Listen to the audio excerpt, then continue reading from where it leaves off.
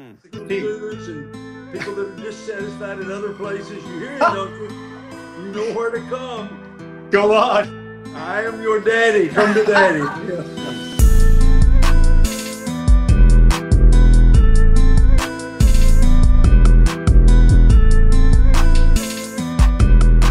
Hey, how's it going, everybody? This is a throwback episode, and before I jump into it, I want to make sure you need to hit subscribe. Whether you're listening to this on podcast or you're watching it on YouTube, go ahead, become a homie, hit subscribe, hit like, put a review in, put a comment, whatever it is to get us through the algorithm to get this out, because this is such an important and such a special Homies and Heroes episode. This is with my university president, Paul Kahn. He served 34 years growing Lee University from a small little college campus to an enormous university in Cleveland, Tennessee, taking over practically the whole city. This man is the Walt Disney. Come on, the Walt Disney of presidents of universities. Like, you need to see everything that has been constructed and made throughout his tenure here at Lee University. And so in honor of his service to the students, myself, and even my parents, he was the president while my parents were here in the 80s. I present to you a fantastic talk with my university president, Dr. Paul Kahn. This is it. Yes! Yes! I got it. Yes! Yes! Oh, I now need to comb my hair. Yes! I'm so Hey, excited. Dr. Kahn, it's good to see you. I'm telling you, technology is hard. You know what I mean?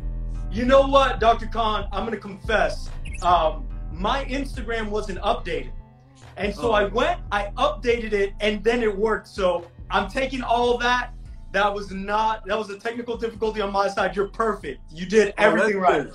There's nothing old guys like me like better than blaming stuff on young guys like you. And in this case, you're 100% right. But you're 100% right most of the time. Well, I'm glad I'm finally on with you. You know what I did? I practiced this afternoon. You know, Oh my God. I got one of the young people in my office to say, okay, now show me how to get on with Eli, and then write it out for me. Here's 6 easy steps. Step 1, click on Instagram. You know, There you go. right down through there. And I went through my 6 steps and couldn't get on. I felt kind of like, you know, a sinner outside the gates of pearl, you know. Saying, Lord. We're on. We made it. Good. It's good to see you. How are things in Texas? Man, they are fantastic. I mean, as fantastic as things could be during quarantine. Yeah, I think we're all in very similar boats right now. Isn't it the truth? Yeah, this is a very, we're very trying our best. strange and crazy time, I tell you. Never Man, seen anything they like it. are. Yeah, Yeah, so and that's actually why I'm excited to talk to you, because you know, you in terms of leadership, like, I'm excited to just talk a little bit about the times. But before we jump into that, Dr. Kahn, there are a lot of people that know you on this, a lot of names that I recognize. But for the people that don't know you, tell us a little bit about yourself and a little bit about you, what you do. great. I'm the president of Lee University, and way back in the days when dinosaurs walked the earth, your father came to Lee University. Yeah. Was an outstanding student, graduated, went back out to Texas, started a great church. All this didn't happen overnight, of course. And in the fullness of time, there was a son. Come on. That would be you, Eli. Man. So you came to Lee, and we got acquainted at Lee. And now you've graduated and gone back in ministry. And Yes, sir. so I've been president of Lee for 34 years. So I've seen a lot of people come and go. But man, I was thrilled when you came and filled our pulpit and preached in our chapel this last year. I sat over there. I didn't know whether to be a proud papa or pray for you, you know, but you really, I was thrilled at, not that you were performing well. It really wasn't a performance. And I never doubted that. You know, you were always a very gifted young man, but that you were connecting so powerfully with those students. And your dad had also done so. But, you know, there is something, I hate to say it,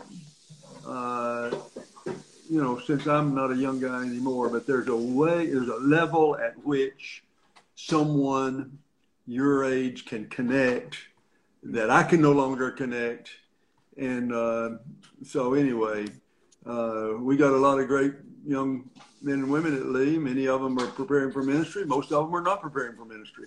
Mm-hmm. But we feel like our responsibility is not just to deliver a college degree to them, but try to move them closer to God, challenge them to really find an authentic walk with the Lord for themselves. And we know if they'll do that, God will take them from there on. And so that's my story, and I'm sticking to it. There you go. And, you know, it's so funny that you said that. You know, you say that I'm able to connect with students right now effectively, but the reality is you've not only have connected with students for 34 years up until this day. You are not only a leader to the students, you are a legend to the students. Like, you are so beloved. People lean in every time you grab the microphone. We never got tired of hearing you, ever. Like, there was never a moment like, oh, it's Dr. Kahn. It was like, yes, it's Dr. Kahn. And I feel like, you know, there is a gift in that to not, I don't know, how do you, maybe is it in your preparation? Like, you feel so fresh every time we hear you. And so I want you to speak to that. Like, how do you feel every time you've been getting up in the same auditorium for 34 years? How do you keep it fresh? Because you seem to communicate that well, and we feel that whenever you do get up. Yeah, well, you know, I can't tell anybody how to do it, but I can tell my experience. First thing is, if you don't care deeply, it shows. Wow. And I've seen lots of veteran ministers who just mail it in, you know. They get to where they know all those sermons. Now, you know, it's okay to preach sermons repeatedly. Jesus had the same message, you know. Some of the great preachers one great preacher once said he didn't think he had a sermon really, really finished till he'd preached it 50 times. So, wow. You know, and these long-term pastors, they will preach to that same congregation 45, 50 Sundays a year after year after year. And, and to stay fresh, first of all, you gotta care. You gotta feel it. I've been asked before, how long did it take you to where you didn't get nervous when you preached in chapel at Lee? Right. And I said, well, I don't know, because I haven't got there yet. And oh, wow. It's absolutely true. When I get ready to preach in chapel, even after all those years, I feel that edge, you know. I feel that kind of nervous edge. And you know, I've done a lot of speaking in other settings. You know, I've done the Rotary clubs till I'm tired of it. I've done motivational speaking and rallies, and it's not the same. Mm-hmm. It's not the same as going into a pulpit and feeling you have the responsibility to reveal Christ to people. Yeah. And that's a burden. It's a heavy burden on me. You know, let me tell you an example of another person who's a veteran. Loran Livingston is a name that people, especially in this part of the country, know. Loran has pastored the Central Church of God in Charlotte, North Carolina for about the same number of years.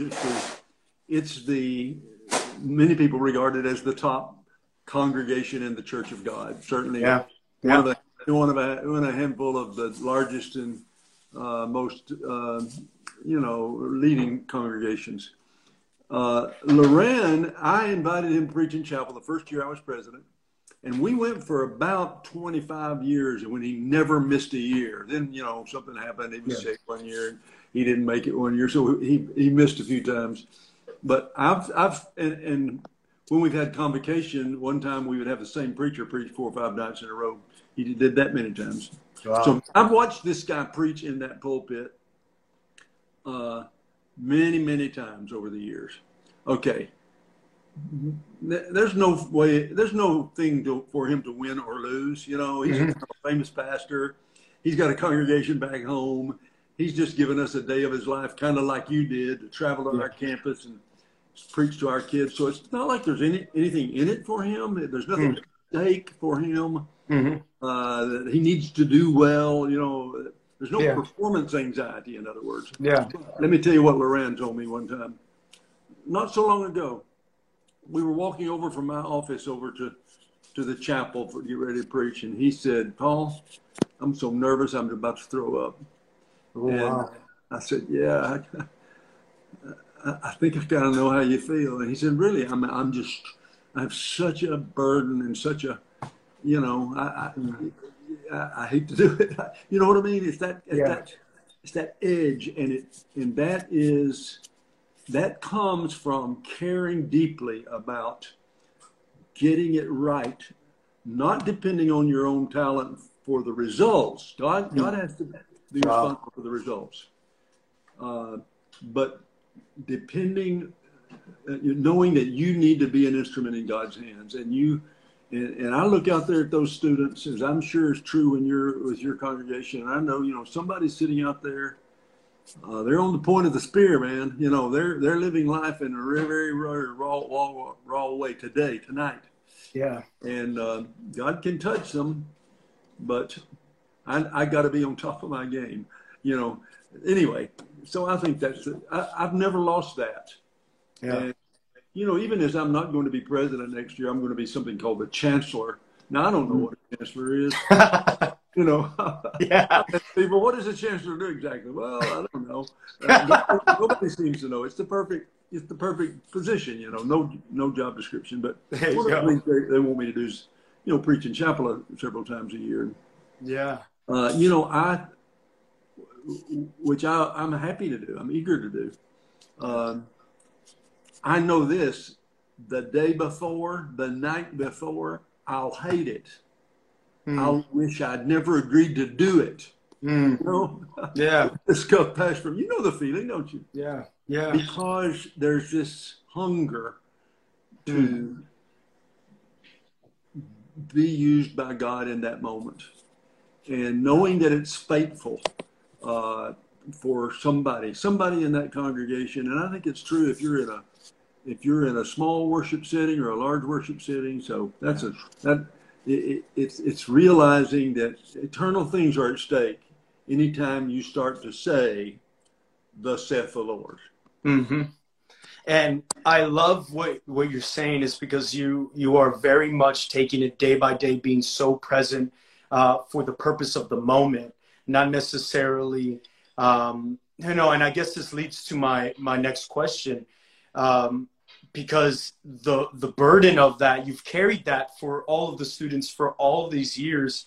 And now you're carrying the burden of this moment, a moment of transition, which is already huge, but also a moment of leading through crisis, and you being so present, you being so personal, to the point of even one-on-ones with students. How have you been able to navigate the burden of that? Because I couldn't imagine, with the burden you have for the campus, that during the season to lead well, navigating that would require, I don't know what type of insight or wisdom, but could you kind of let us in on how you're going about that?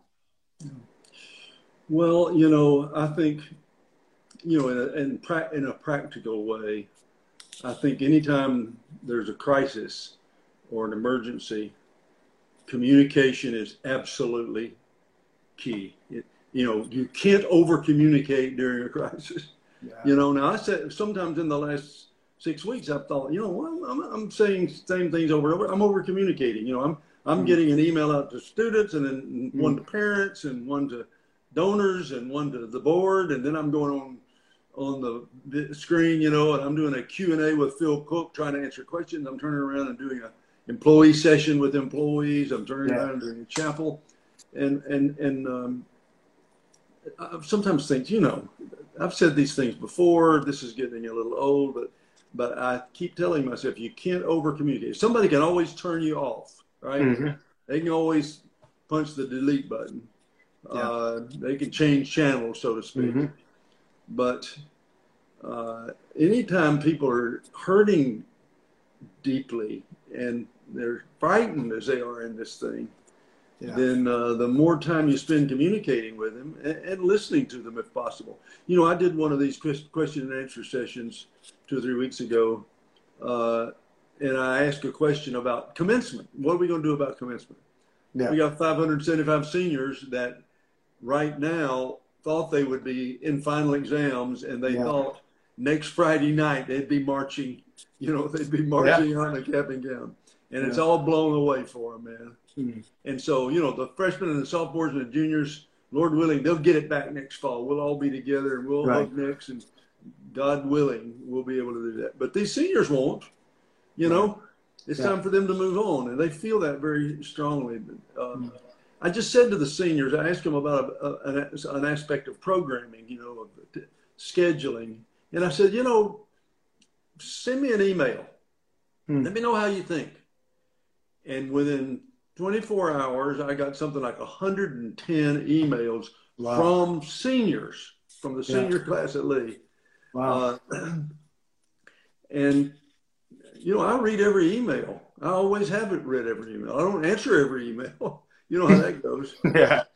If you relax for a few minutes in this job, your mailbox will fill up. But I read every one of them. I don't delegate reading my emails to anybody or text.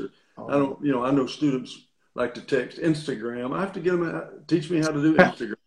I got my granddaughter to teach me how to be on Instagram about 6 months ago, and so she put up my picture up there with her, and here's Instagram. And I got this young woman in my office today to go on Instagram to show me how to get on to come on with you, right? Yeah. She said, Dr. Kahn, you've only been on Instagram once in the last 6 months. I said, well, Instagram, that's not my medium, man. That's for the young folks. I just now got around to learning how to do the old stuff. So, I think in a crisis, you over communicate. And okay, what about God? In a crisis, you over communicate with God. There's no such thing as too much prayer. Wow. And by that, I don't mean you get down on your knees and you say, dear God, here I am. My name's Paul. I'm you pray when you're walking across campus. You pray when you're pumping gas in your car. You pray when you're, you know what I mean? Yeah. The lifestyle of prayer. But I think when you're in a tough place, over communicate. So, if you've forgotten to tell your kids you love them lately, tell them too much, wear them out. I sometimes have to apologize to my wife. Maybe I know you've heard this. I get tired of saying it. It's pretty boring, but I sure do love you. Well, it's true, actually, We don't ever get tired of somebody telling us they love us, do we? Yeah. And neither does God. Wow. Man, that is that's so amazing. And I think that you're absolutely right that we have now more than ever the ability to communicate now on so many platforms. I don't think that quarantine has stopped communication. If anything, there is a need right now to replace touch while, we're not allowed to be as close as we were. That has not shut off the ability to communicate. And so with that, I love that you said that. Now, my next question is this. You have never ran out of vision. Your vision just it explodes. You are quite literally the Walt Disney of universities. You have created Disney World in Cleveland, Tennessee, where people thought it was impossible. To the point, I graduated in 2016. High school students and people that are dissatisfied at other places, you hear it, don't you? You know where to come. Go on. I am your daddy. Come to daddy. And you know what? I say all that because I'm literally, I graduated 2016, and in 2016, it was big. And then I came back, literally, my wife, she stayed an extra year. She was finishing up school. And I went, and there was you built a whole new campus, attached to that. And the expansion, it never stopped. And like you said, you're transitioning, but you never slowed down, at all. I'm just trying to get in your mind of, how do you keep your vision sharp? Because it remains sharp, and it still remains sharp to this day. How do you keep it sharp so that in every season it feels like you're progressing in what you've been assigned to do? I don't know, man. I'm not good on vision. You know what I try to do? I just try to solve problems. There's always a problem in front of you. Solve the problem. And get that solved and create a new problem, of course. And then you solve that problem. And then that'll create a couple of more problems. So you solve those problems. Yeah. And then you get down the road a few miles and you look back and it looks like you knew what you were doing. Come on. And then you get a little farther down the road and some nice young man like you comes along and calls it vision. It was never vision. It was just looking out there and saying, okay, I tell you what would be cool. I tell you what we need. You know what would be terrific? See that old ugly warehouse over there? If that were gone and instead there were this nice building and it was full of young men that God had brought here by his divine providence, and he has his hand on their lives, and some of them are running toward him.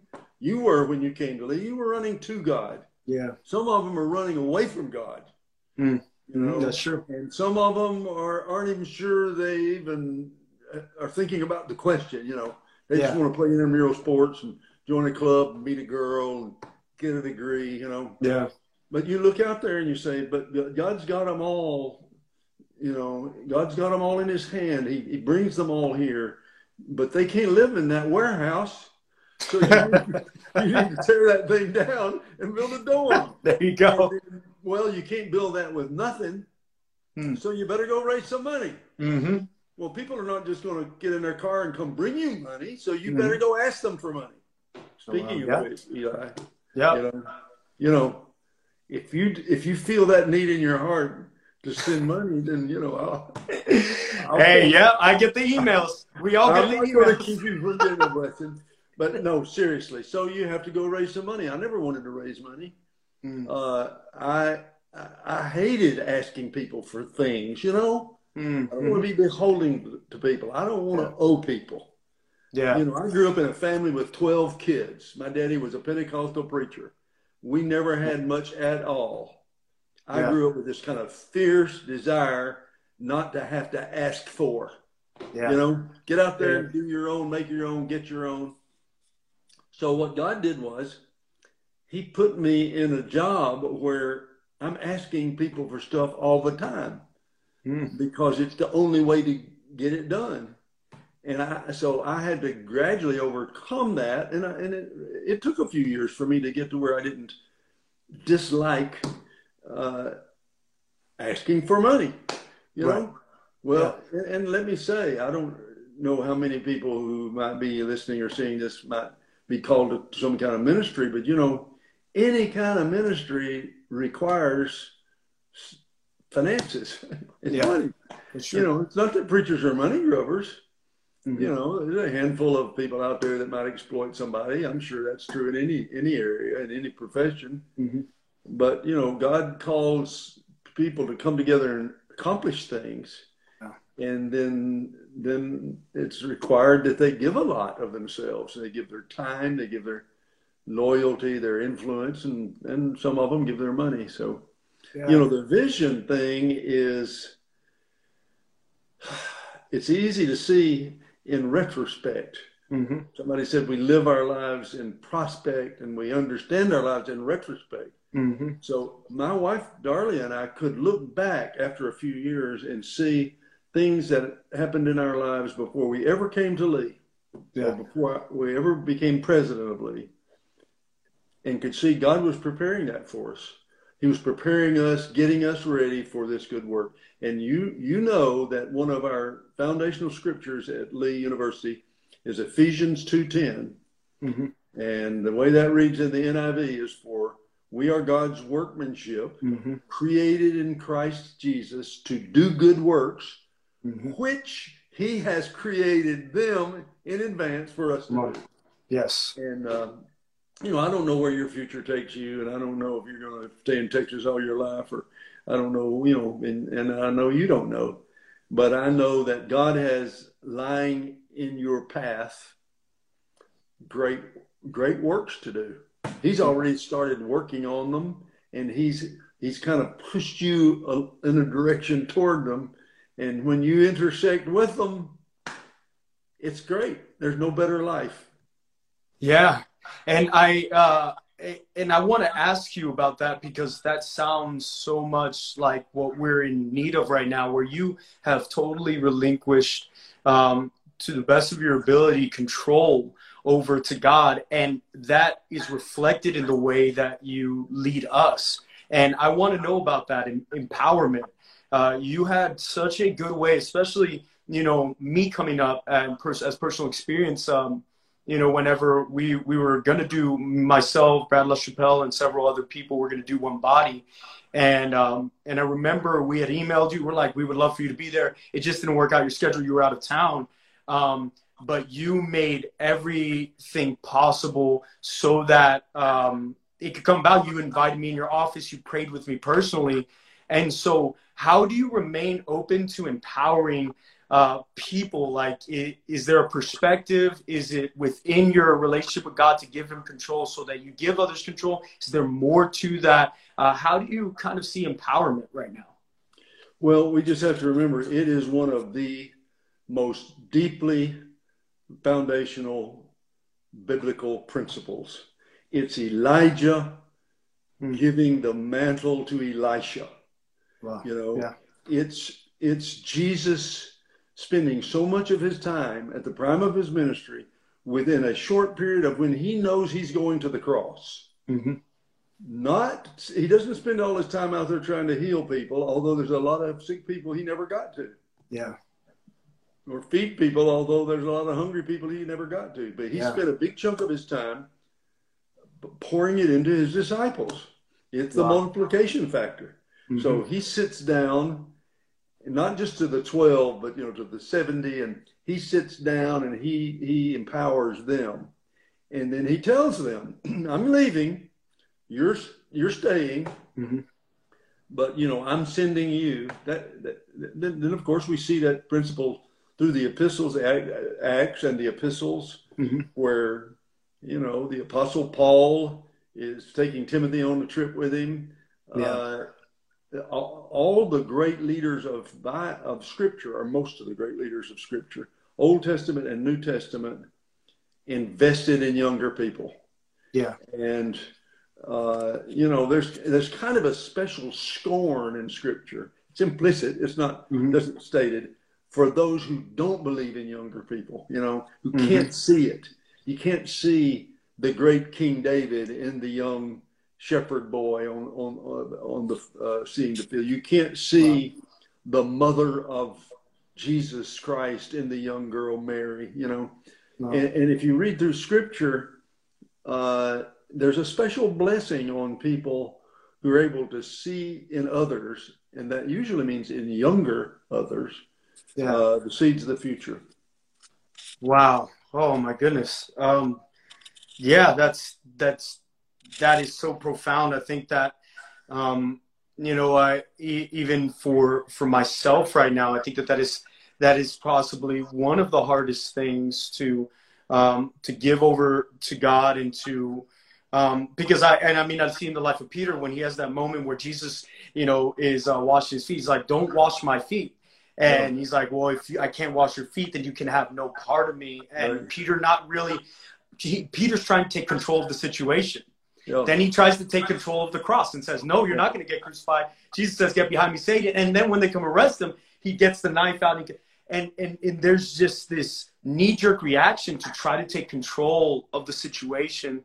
And I think, like, man, and a lot of us see ourselves in Peter, and I feel like that is me a lot of the time, where I'm trying to tell Jesus I got it, when Jesus is sending people like, like my wife, where I'm married, and I realize how much she is bringing to our marriage, and really to this combined purpose that we're walking in together, I've been living my whole life by myself, trying to control. And all of a sudden I realized, man, how blessed I am when I realized that she has been ordained by God in this, and that when I relinquish control, I'm so much better off. Sure. I'm so like 100% better off. Now, Dr. Khan, this is going to take just a turn in the best way.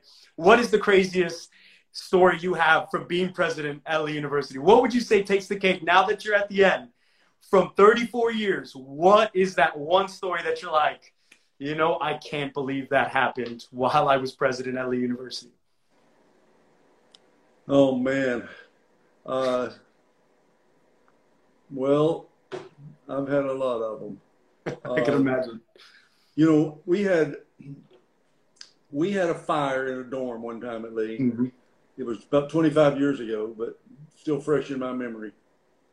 And I saw miracles occur in the aftermath of that fire. And it was an old dorm, guys, 76 guys, sleep, 2 o'clock in the morning. 4 drunk rednecks that lived in the community that didn't like college boys, you know. Yeah. It kind of had a thing about these college boys. They got drunk one night. They drove through campus. One of them pulled out a shotgun and shot at some of our students. Cops caught them, put them in jail. Okay, so they sat in jail for several days and got more and more angry and resentful. And they decided, when we get out of this jail, we're going to go burn some us. As they said, as was testified in court, we're going to go kill us some college boys. Dang. They walked into the end of a dorm, an old dorm, gallon of gasoline, poured it into an empty room down the end of the dorm and lit a match, and the place practically blew up. The whole building was burned. And, you know, I remember walking through that rubble when the ashes were still smoking, you know. And it was such a desolate feeling because I felt like we had been attacked, you know. Mm-hmm. And so now we had this huge mess on our hands. Mm-hmm. And we had 76 boys. We didn't have a place for them to stay. They were staying in a motel while we tried to find rooms for them somewhere. And and the cops were thinking maybe they did, you know, maybe there was a prank or something. Maybe, you know, at that point it was not obvious that it had been arson. And by the way, when I say 4 drunk rednecks, I mean, they were all caught, convicted, and went to prison for it. So we're not guessing who did it. Yeah. But that's neither here nor there. But, you know, but I saw all that, and I was so down and tired. Yeah. And I've thought of that a lot during this coronavirus time, you know. Yeah. And I felt I don't have a lot of spiritual dreams, and, you know, I think I'm a pretty bland guy spiritually. You know, I have just ordinary lives. I don't have a lot of signs and wonders, but every now and then I know God speaks to me in a very direct and personal way. Yeah. And he's done that a few times in my life, and he did that one night that next week.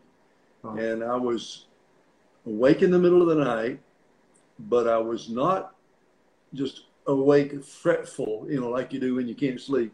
Yeah. Like I woke up 2 or 3 o'clock in the morning, felt fresh, felt good, felt energized for no particular reason. And I was so jazzed, and I'd been exhausted. I hadn't slept well for 3 or 4 days. Yeah. I was so jazzed. I got up, put my some running clothes on, went over to our campus, and went in that rec center down there. You know, the Evolve Rec Center down there on campus. And it was the middle of the night, and it was lousy weather. So I went in there and was just walking around and around the gym floor. But I had what I think was a vision that night. And I saw myself kind of like roller derby. It's not terrible spiritual, right? It was oval, like and I was skating around this track, this oval track, like roller derby. Yeah. And there was something looming in front of me, and it was dark and ugly and blocking my path, you know, and I couldn't get up any speed because this blob's in front of me. And in my sort of a dream-like vision, the Lord told me, take a hold of it and use it to slingshot yourself. And I reached up with both hands on that blob and sort of grabbed it like you'd grab a sack and just slung myself around it. It slung me around it, and then bang, I was past it. It was behind me. I was going faster than ever. There was nothing but space in front of me. That's all. I mean, God didn't speak audibly anyway, but I had this so vividly. Yeah. Lying in bed that night. And so I got up, got dressed. I went over to the gym. I walked around the floor and I prayed. And you know what? I had such a spirit of that God had showed me he was going to use the thing itself. Wow. To be my blessing. He wasn't going to bless me in spite of this thing. Yeah. He was going to use this thing, as the instrument for great things ahead when I get up in front of it. And that's exactly what happened. I can tell you how, we rebuilt the dorm and paid cash for it. The only time we've ever built a dorm with cash because so much money came in. Over 800 churches sent us money. Wow. We built a new dorm, paid cash for it. That street, now your viewers or listeners, a handful of them might have been on our campus, but that Parker Street that runs down, at that time, that was the back boundary of our campus. We had nothing on the other side of Parker Street. Oh, wow. Never built anything on the other side of Parker Street because there's a bunch of old houses over there. It wasn't our property. To build that building, rebuild Ellis Hall, which is now called Atkins Ellis Hall, we had to go across Parker Street. And then once we went across, it sort of broke the thing with the community, the city planners, the zoning people who didn't want us to move across Parker Street. Then we never stopped. And as you know, they call that whole stretch of Parker Street the Miracle Mile because it's just a beautiful boulevard with beautiful buildings on both sides of the street. And these students run back and forth across it, because it's now part of our campus. Anyway, I don't want to go into all that except to say all that came out of that tragic fire. Now, fortunately, no one's life was lost in the fire. 17 boys went to the hospital. 4 of them were really badly burned. They recovered. Wow. So, it's like less than a year later, we're back there on that campus dedicating this new building that's breaking new ground for our campus. Wow. And I prayed, God, restore. Our prayer was restore everything to every boy. 76 guys, restore their stuff, restore their money, restore their spirit, restore their health, restore their emotions. And I believe the Lord did that. And in this COVID-19 generation, this period of great challenge and great loss, with 30 million people gone on the unemployment, rolls in 6 weeks. And with, with everything kind of half shut down, I feel like we need to pray, Lord, show us how you're going to use this thing itself to bring great things into our lives, the lives of our congregation, of our friends, lives, our personal lives, our marriages, our jobs. And, okay. See, you should never ask me to tell a story. No, I love that. You got a long story. I'm sorry, but that's what I think. No, and that was fantastic. And you actually answered my last question because I think that this is a moment where people are asking how we should treat this moment while we're in it, because it's, I'm not in the camp that says God sent COVID to teach us patience. I'm not that guy. But I definitely do believe that like you said, that God can use any moment. And, I believe that there is something happening right now where we can grab, I'll use your example, your vision as an example. We can grab the glob of COVID and allow it to launch us, and just to be prayerful and mindful of the present so that we can launch into the future. Well, Dr. Khan, I want to respect your time. I'm so grateful that you jumped on with me. The last thing that I want you to do is put a plug for Lee University. Where can they find all the information to go? We're going to have so many people probably cycle through this video later on, and I would love for you to tell them a little bit about it. Hey, I'd love to do that. Hey, you guys that are listening, there is this place. It's a special place. I'm telling you, there's no place like it. A lot of good schools out there, a lot of good Christian schools out there. But there is this place at Lee where God meets young men and women in a very dynamic, real way. And there's 5,000 students there and about 600 faculty and staff. And, you know, we live day and night to try to meet you there at Lee, connect you to your future, connect you to the Lord, connect you with one another. Hey, I'm telling you, unless something terrible, terrible happens, I believe that come August, about August the 15th, we're going to be gathering together for our fall semester, and we're going to have old-fashioned college. Come on. I believe that's my prayer, and I believe that we're going to be there. That's only about 3.5 months away. So, hey, get through this thing, but no, God can use this to take you to the next place in your life. And if it should turn out the next place in your life is a college, make it a Christian college, for heaven's sakes. Well, and if you get it wrong the first time, don't worry about that. Lots of good people have done that, haven't they, Pastor? Yeah. People, but you know, we'll take you as you are, and we'll enjoy walking with you as God takes you where you want to be.